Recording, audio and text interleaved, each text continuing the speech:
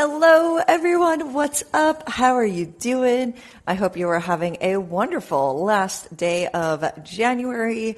This Monday, whatever time it is by you, I hope it is going pretty nice. And if you are on a coast where it's already evening time, I envy you because now you get to go outside and observe the beautiful night sky. So if you are new to the show, this is Space Talk. So welcome, where we talk about everything space. Pretty straightforward and kind of obvious. That's why I chose the name. And I am your host, Athena Brensberger. You can also call me the in-house astronomer here on the Callin app. Sometimes I go by the name of Astro Athens, which is basically all of my social media handles and my website. So my online presence where I get to talk a little bit about different DIY experiments you could do or different space news. And so that's what today's all about. So it is the space news of what's happening for the first week of February. So this includes everything from things that you can catch in the night sky. This also includes different historical events, any type of breaking news. We don't cover rocket launches on this day of the week, on Monday, and that is because we cover rocket launches in the last week of the month for the upcoming month. So if you are interested in catching any of the launches, you can go back to a couple episodes ago. It's titled Launches for February, and you can catch all the different rocket launches that are happening then. Those do tend to change a lot, the schedule for launches. If anyone has ever seen one in person, you probably understand how that can happen easily, whether it's a weather condition or something happening with the payload. Sometimes the payload isn't ready, and like the James Webb Space Telescope. But what we're going to talk about today is going to be what you can catch in the night sky from the northern and southern hemisphere. We've got a comet that's visible. We have a few historical events, the moon phase, and our astronomy term of the week. What I'll also do is, towards the end of the episode, I'll open it up to any of my listeners who might want to call in and chat about any questions you might have. It doesn't have to pertain to today's subject matter. It really can be about anything at all. Feel free to ask, as long as it's space related. That's all I request. So I'm going to go ahead and pull up the weekly transmission now, which is an email newsletter that I send out to any of my subscribers. So if you actually want to get this in your inbox, you can either DM me here on the Callin app or head to astroathens.com, and I have a sign-up list there. For those who did receive my transmission, I have a typo. I put February Space Events Week 4. Clearly, we're not even in February yet, so that is... it is not for week 4, it is for week 1. So let's jump into astronomy term of the week. So I changed this from being term or word of the week, and that's just because there's tons of different vocabulary used in the field of astrophysics that a lot of people might not be accustomed to. And I use a lot of that vocabulary very frequently here on Space Talk. And so I don't always break down the definition if I'm talking about a topic or a stream of consciousness. So I like to do these kind of vocabulary visits or astronomy dictionary things every now and then. I did also create the Astronomer's Dictionary a while ago. I need to get that launched back up. So if you're interested, maybe just let me know and I'll recreate that. So astronomy term of the week is electrodynamic tether. An electrodynamic tether is something that's typically connected to a satellite that is used to generate power. I'll read the actual definition from MIT. Electrodynamic tethers are long, thin, conductive wires deployed in space that can be used to generate power by removing kinetic energy from their orbital motion or to produce thrust when adding energy from an onboard source. So if you're not familiar with orbital motions, when we do launch satellites to space, we have to do something known as orbital insertion, which is literally what it sounds like, inserting the satellite into its orbit. And that's going to be it either circling around Earth, or if it's a geostationary satellite, it needs to stay over a specific country or location on Earth. And so it's set to the coordinates of that country, and then the satellite rotates with the rotation of Earth so that it stays stationary for that specific location. An example is the GOES-R weather satellite, or actually the GOES series satellite, I'll say. It is a geostationary satellite that is used to tell our weather here in the United States. I believe it's also used for a few other countries as well, but my very first rocket launch was the GOES-R, and that continues the letters in synchronous orbits in a alphabetical order. So it goes R, and then it continues every time they create a new satellite with better software, better hardware as well. So I also attached an image in the newsletter. I'm going to also read this quote from space.com describing the image. So if you would like to see that, or maybe just type into Google electrodynamic tether, you'll be able to catch this and you'll see what I'm talking about. There is a specific tether system called the MXR, or the Momentum Exchange Electrodynamic Reboot tether system, which can pick up payloads from a reusable launch vehicle into low Earth orbit and then toss them into geosynchronous orbit. This idea could act as a hypersonic airplane space tether orbital launch system, or to be utilized to handle other launch systems other than hypersonic airplanes. So looks like this technology is already being worked on, and I think that this would be something that, I don't know, would probably be really useful when we also start to possibly settle on another planet, on Mars, when we start building up lunar habitats as well. So pretty cool. Keep in mind there. So let's move into our must-see celestial events for this week. We've got a ton of different planetary alignments, which is usually what I'll include. Other must-see celestial events are things like conjunctions, where you can see whether it's like 2 to 3 planets with the moon inside of a constellation. It can make for a really great observing evening or moment, and so I'll tend to include those. There's a ton of events that go on, and so if you want to see what it's like at night in your area, I recommend just getting a sky chart, making a sky chart or a sky map. It's pretty easy to make those. Either you could get them in a magazine for your area, or you can go to skyandtelescope.org and you can generate your own.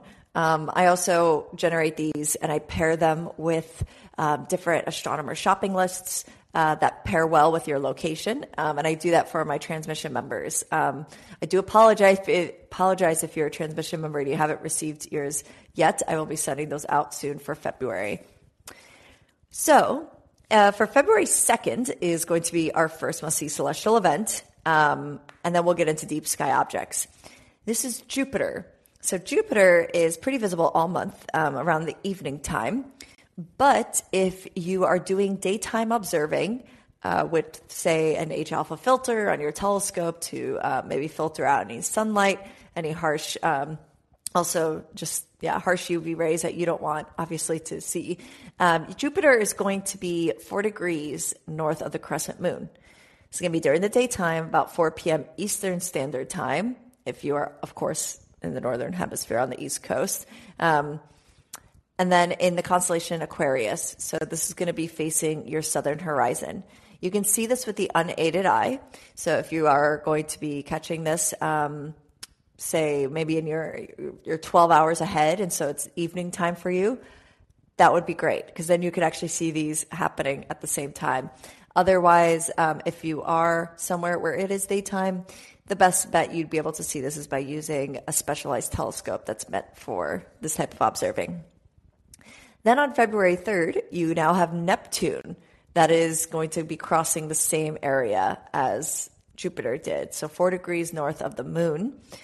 And this will be about the same time, 4 p.m. Eastern time, facing your southeast horizon.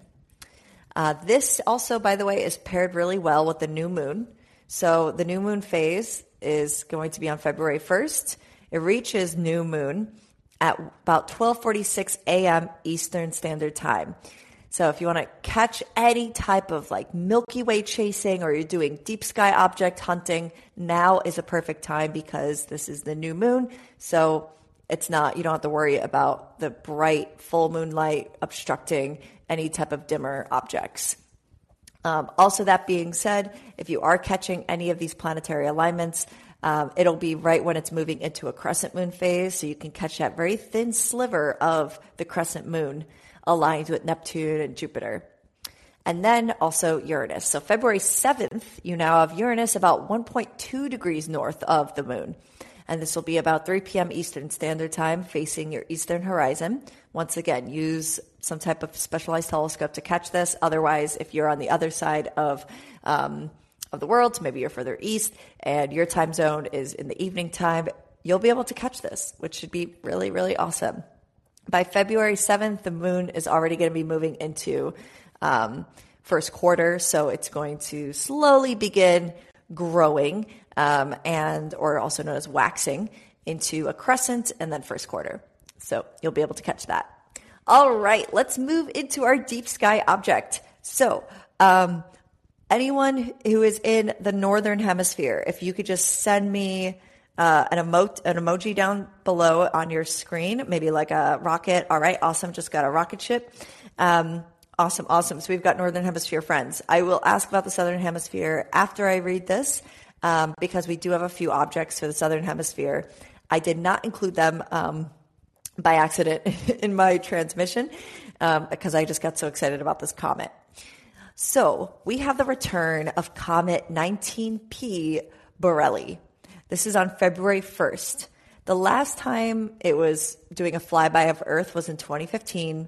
So this is going to be a really cool revisit of this comet. It's going to be pretty faint though. It's reaching a total brightness of a +8 magnitude. So it's dim right now. It's going to slowly get brighter as it approaches Earth. Today's the 31st of January, so it should start to get brighter. But by February 1, it's going to reach its brightest, which is an 8 magnitude.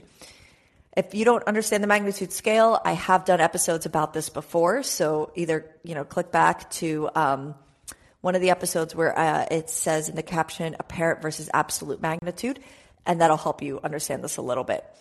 +8 magnitude is the brightest it gets, but that's still too dim to see with the unaided eye. So get a pair of binoculars. If you don't have a telescope, that's totally fine. You really don't need a fancy pair of binoculars to see this. Anything that's a 10 times magnification should be perfectly fine to catch this comet. So this is going to be on February 1st, 2022. It's going to reach its closest approach to Earth, which is about 121 million miles away.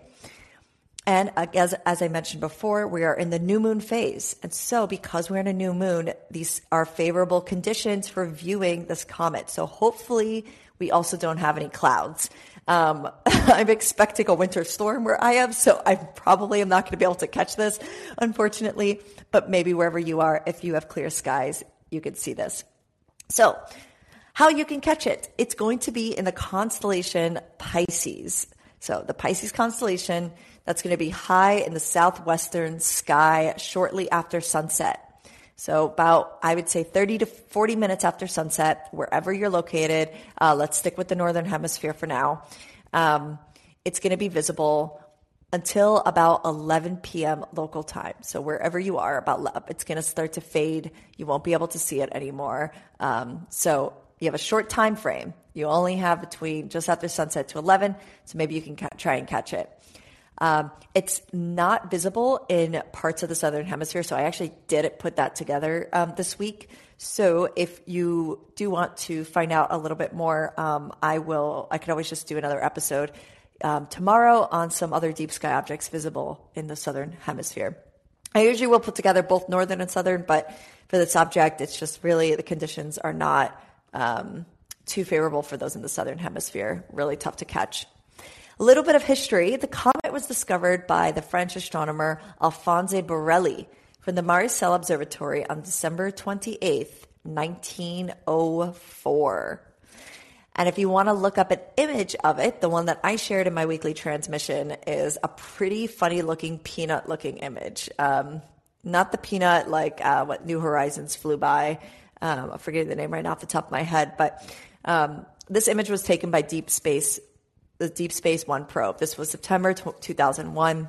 It was its closest flyby at only 1,349 miles away. Can you imagine being that close to a comet? I mean, I'm really so astonished by a lot of these space probes that are able to get super close up to these objects, especially the ones that land, like Comet Bennu. That was just so incredible. And so this, so that being said, 1,349 miles away compared to how close it's reaching Earth, which is 121 million miles, it's a big difference. What's really cool about this image is it shows this sort of elongated nucleus of the comet itself. So it has this very stretched out shape to it. Comets aren't always just these sort of spherical ball-like objects that have a really long tail. Sometimes they look really crazy shaped. This one also is about a 5-mile long comet. So that is a wrap on your must-see celestial events for this week, February 1st to the 7th. You've got those 3 planetary alignments with the moon. You've got the new moon phase, if you want to go catch any Milky Way galaxy hunting. And then you have this return of Comet 19P Borrelly.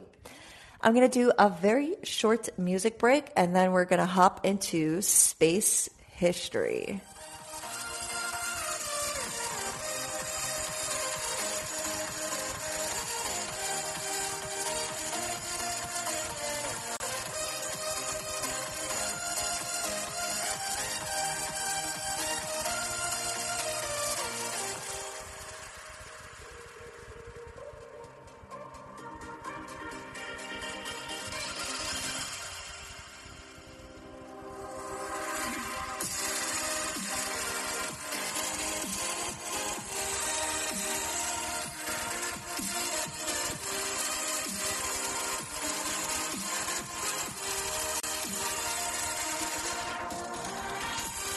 Alrighty, let's hop back into it. I just saw that I've got a few new listeners who just joined in. Hello and welcome to Space Talk. I'm your host, Athena Brensberger, also known as Astro Athens. So basically this podcast, we talk about literally all things space. And what this episode is looking at what we can catch in our night sky for the first week of February. So we already went over a comet that is returning to Earth. It's going to be about 120 million miles away from Earth on its closest approach, which will be tomorrow on February 1st. If you want to figure out how you can catch that, I'm not going to go ahead and repeat all of it right now, so you can listen back to this episode after, or do some searching. The comet is called Comet 19P, as in peach, Borrelly, Borrelly. And then we also have a few planetary alignments with the new moon, and that should be pretty cool to catch this week. By the way, another reminder, the new moon phase is always a great time to try to catch the Milky Way galaxy overhead. If you happen to be in a location where you can get to a dark sky, and hopefully you don't have any clouds or snowstorms coming through your area, now is a perfect time to get out late between around 11 p.m. to 3 a.m. and just catch the Milky Way stretched across the sky. It is one of the most awe-inspiring moments that at least I can explain ever having, on top of also seeing a rocket launch. Those two are just so extraordinary. And you'll always catch shooting stars, quote unquote, or should I say meteors burning up in our atmosphere. So for space history, now that we are jumping into, we have got 2 events that I'm going to go over. Starting on February 3rd in the year 1775, the globular cluster known as M53 was discovered. This was discovered by Johann Elert Bode. So 1775. For those of you who don't know about M53, it is a globular cluster that is made up of tens of thousands of stars, hundreds of thousands of stars. It can even reach in the millions, up to about 10 million stars can be the total cap count of stars that can be in a globular cluster.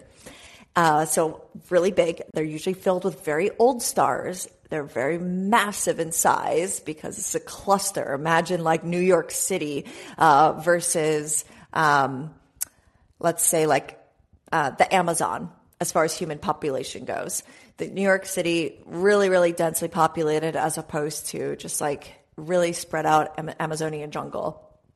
So this is filled with lots of stars, is kind of my point. And it's a Messier object, so M53, which is why it has that catalog name. So if you want to catch that, it will be, you won't catch it. This is when it was discovered. It may be visible in the coming days because you might find the coincidence, it's actually not a coincidence at all, of when a lot of these objects are discovered. This is typically also the time that they would be visible. So that would be really cool. I'll let you guys know in the coming days. Then on February 7th in the year 1785 was the discovery of the barred spiral galaxy known as NGC 4027. It was discovered by William Herschel, who contributed a lot of his discoveries, and Caroline Herschel, his sister, to the field of astronomy. They've made quite a lot of deep sky object discoveries. What's pretty funny, though, is at their time, they weren't quite sure of what a lot of these objects were. They started to finally come around to realizing that, these are not nebulae, which is what a lot of people thought. Like for the Andromeda galaxy, thought it was a nebula at the time, and it turned out to be an entire galaxy, just like the Milky Way. And that's when people started to realize, oh my goodness, our universe is so much bigger and expansive than we had previously thought. So pretty cool thing there to just think about where, we know about these objects, NGC 4027, we know it's discovered by William Herschel. And now today we know that it's a barred spiral galaxy. Also, if you don't know about the term barred spiral, it basically looks like how it sounds.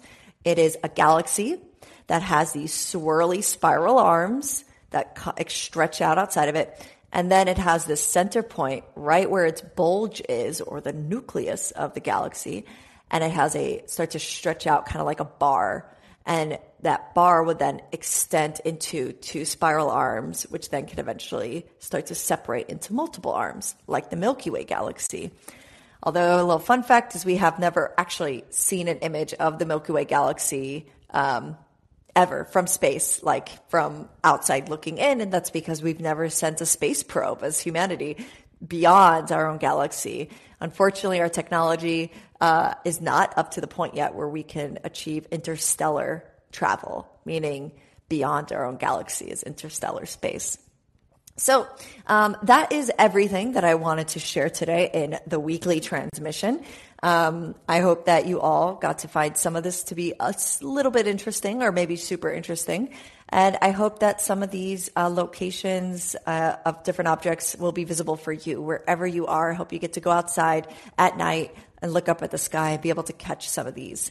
If you are interested in doing a sky chart or having me make one, just shoot me a DM, let me know, or you could just sign up to be a transmission member on my website or Patreon page. But that's totally a side note. You can always just explore the night sky as well on your own. I want to check real quick who here is listening who is from the Southern Hemisphere or located in the Southern Hemisphere. If you are, can you send me an emoji at the bottom right of your screen? It can be any emoji, either a clapping or a rocket. I just want to see if there's anyone from the Southern Hemisphere because there are two more objects that are visible.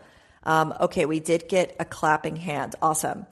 I'm going to read these two objects pretty quickly for you guys.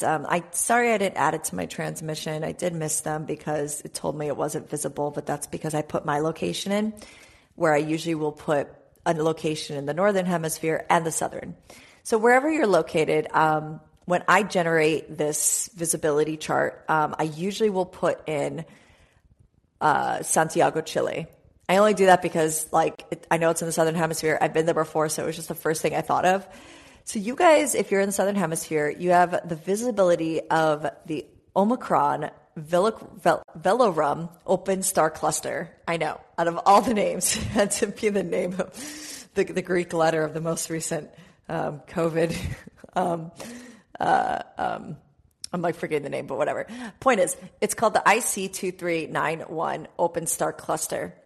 Very different than a globular cluster. Open star clusters tend to be filled with less stars. There also are younger stars.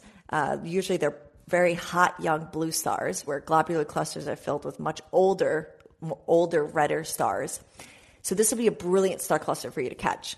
It is very favorable for us. It's a 2.5 magnitude, so you should be able to see this with the unaided eye. But of course, also, use some binoculars or telescope, which would be awesome. So for those of you in the southern hemisphere, it'll start to rise at, about 44 degrees above your southeastern horizon. So you're already pretty high up. Your southeastern horizon is 43 degrees above it. You should be able to see over any buildings, any trees, anything that's basically there or possibly in the way. And this will be starting to rise at about 9:41 p.m. local time. So this is, again, based on Santiago, Chile. So about 9:41 p.m. And then it's going to reach its highest point at about 1:41 a.m. So if you can stay up late, it's going to be 70 degrees above your southern horizon, 70. It's really high up. So that should be probably the best time for you to try and catch this open star cluster. Again, facing your southern horizon. And eventually it's going to start to fade once, morning twilight comes around, which is just before sunrise. And so this should be really fun to see. Magnitude 2.5, visible to the unaided eye, but definitely you can use a pair of binoculars as well. So this is visible tonight, and we also have another one visible tonight for those who are in the southern hemisphere. We have IC 2395, which is another open star cluster. They're actually right next to each other one day, actually the same night, so you should be able to catch both of them. This is going to be in the constellation Vela, Vela. And this is, let's see. It's going to be rising, actually about the same time, about 9:52 p.m. So, just if you get outside anytime around 10 o'clock your time, you should start to catch it. It'll start to become visible at about same height, 45 degrees above your southeastern horizon. So remember your orientation, which way to face. If you're not familiar which way is what, and you don't want to pull up a compass, there's a really great app I use called Star Map or Sky Guide. Sorry, it's called Sky Guide. Sky Guide. Super easy, super user-friendly. I love the app, and it helps you find also like the James Webb Space Telescope, the International Space Station. You can catch tons of things with the app. If you're a little bit more advanced and you have a digital telescope where you want to put in the right ascension and declination, which are the coordinates in which these objects are located, north, south, east, west, what those two things stand for, you can use the app called Sky Safari Plus. This is a really great app for giving you those coordinates. Okay, then it's going to reach its highest point about 75 degrees above your southern horizon at the same time as the previous open star cluster, which will be about 1:43 a.m. So later you stay up, the better.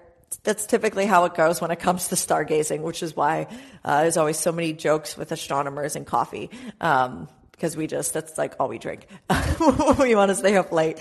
Although I'm sure there's other alternate options like yerba mate or tea. All right. Well, that is about everything. I'm just going to give everyone a moment. If I'm going to open it up to the public for allow participants to call in. If you guys wanted to ask me any questions, I'm going to open that up now. I'll give you a quick, short music break, and then if no one wants to call in, then bada boom, that's the end of the podcast. So let's give this music break. If you want to call in, press the call-in button.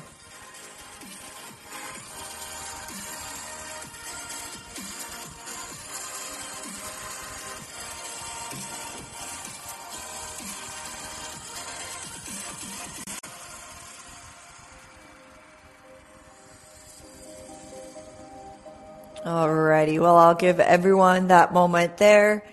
Well, thank you all so much for joining Space Talk today.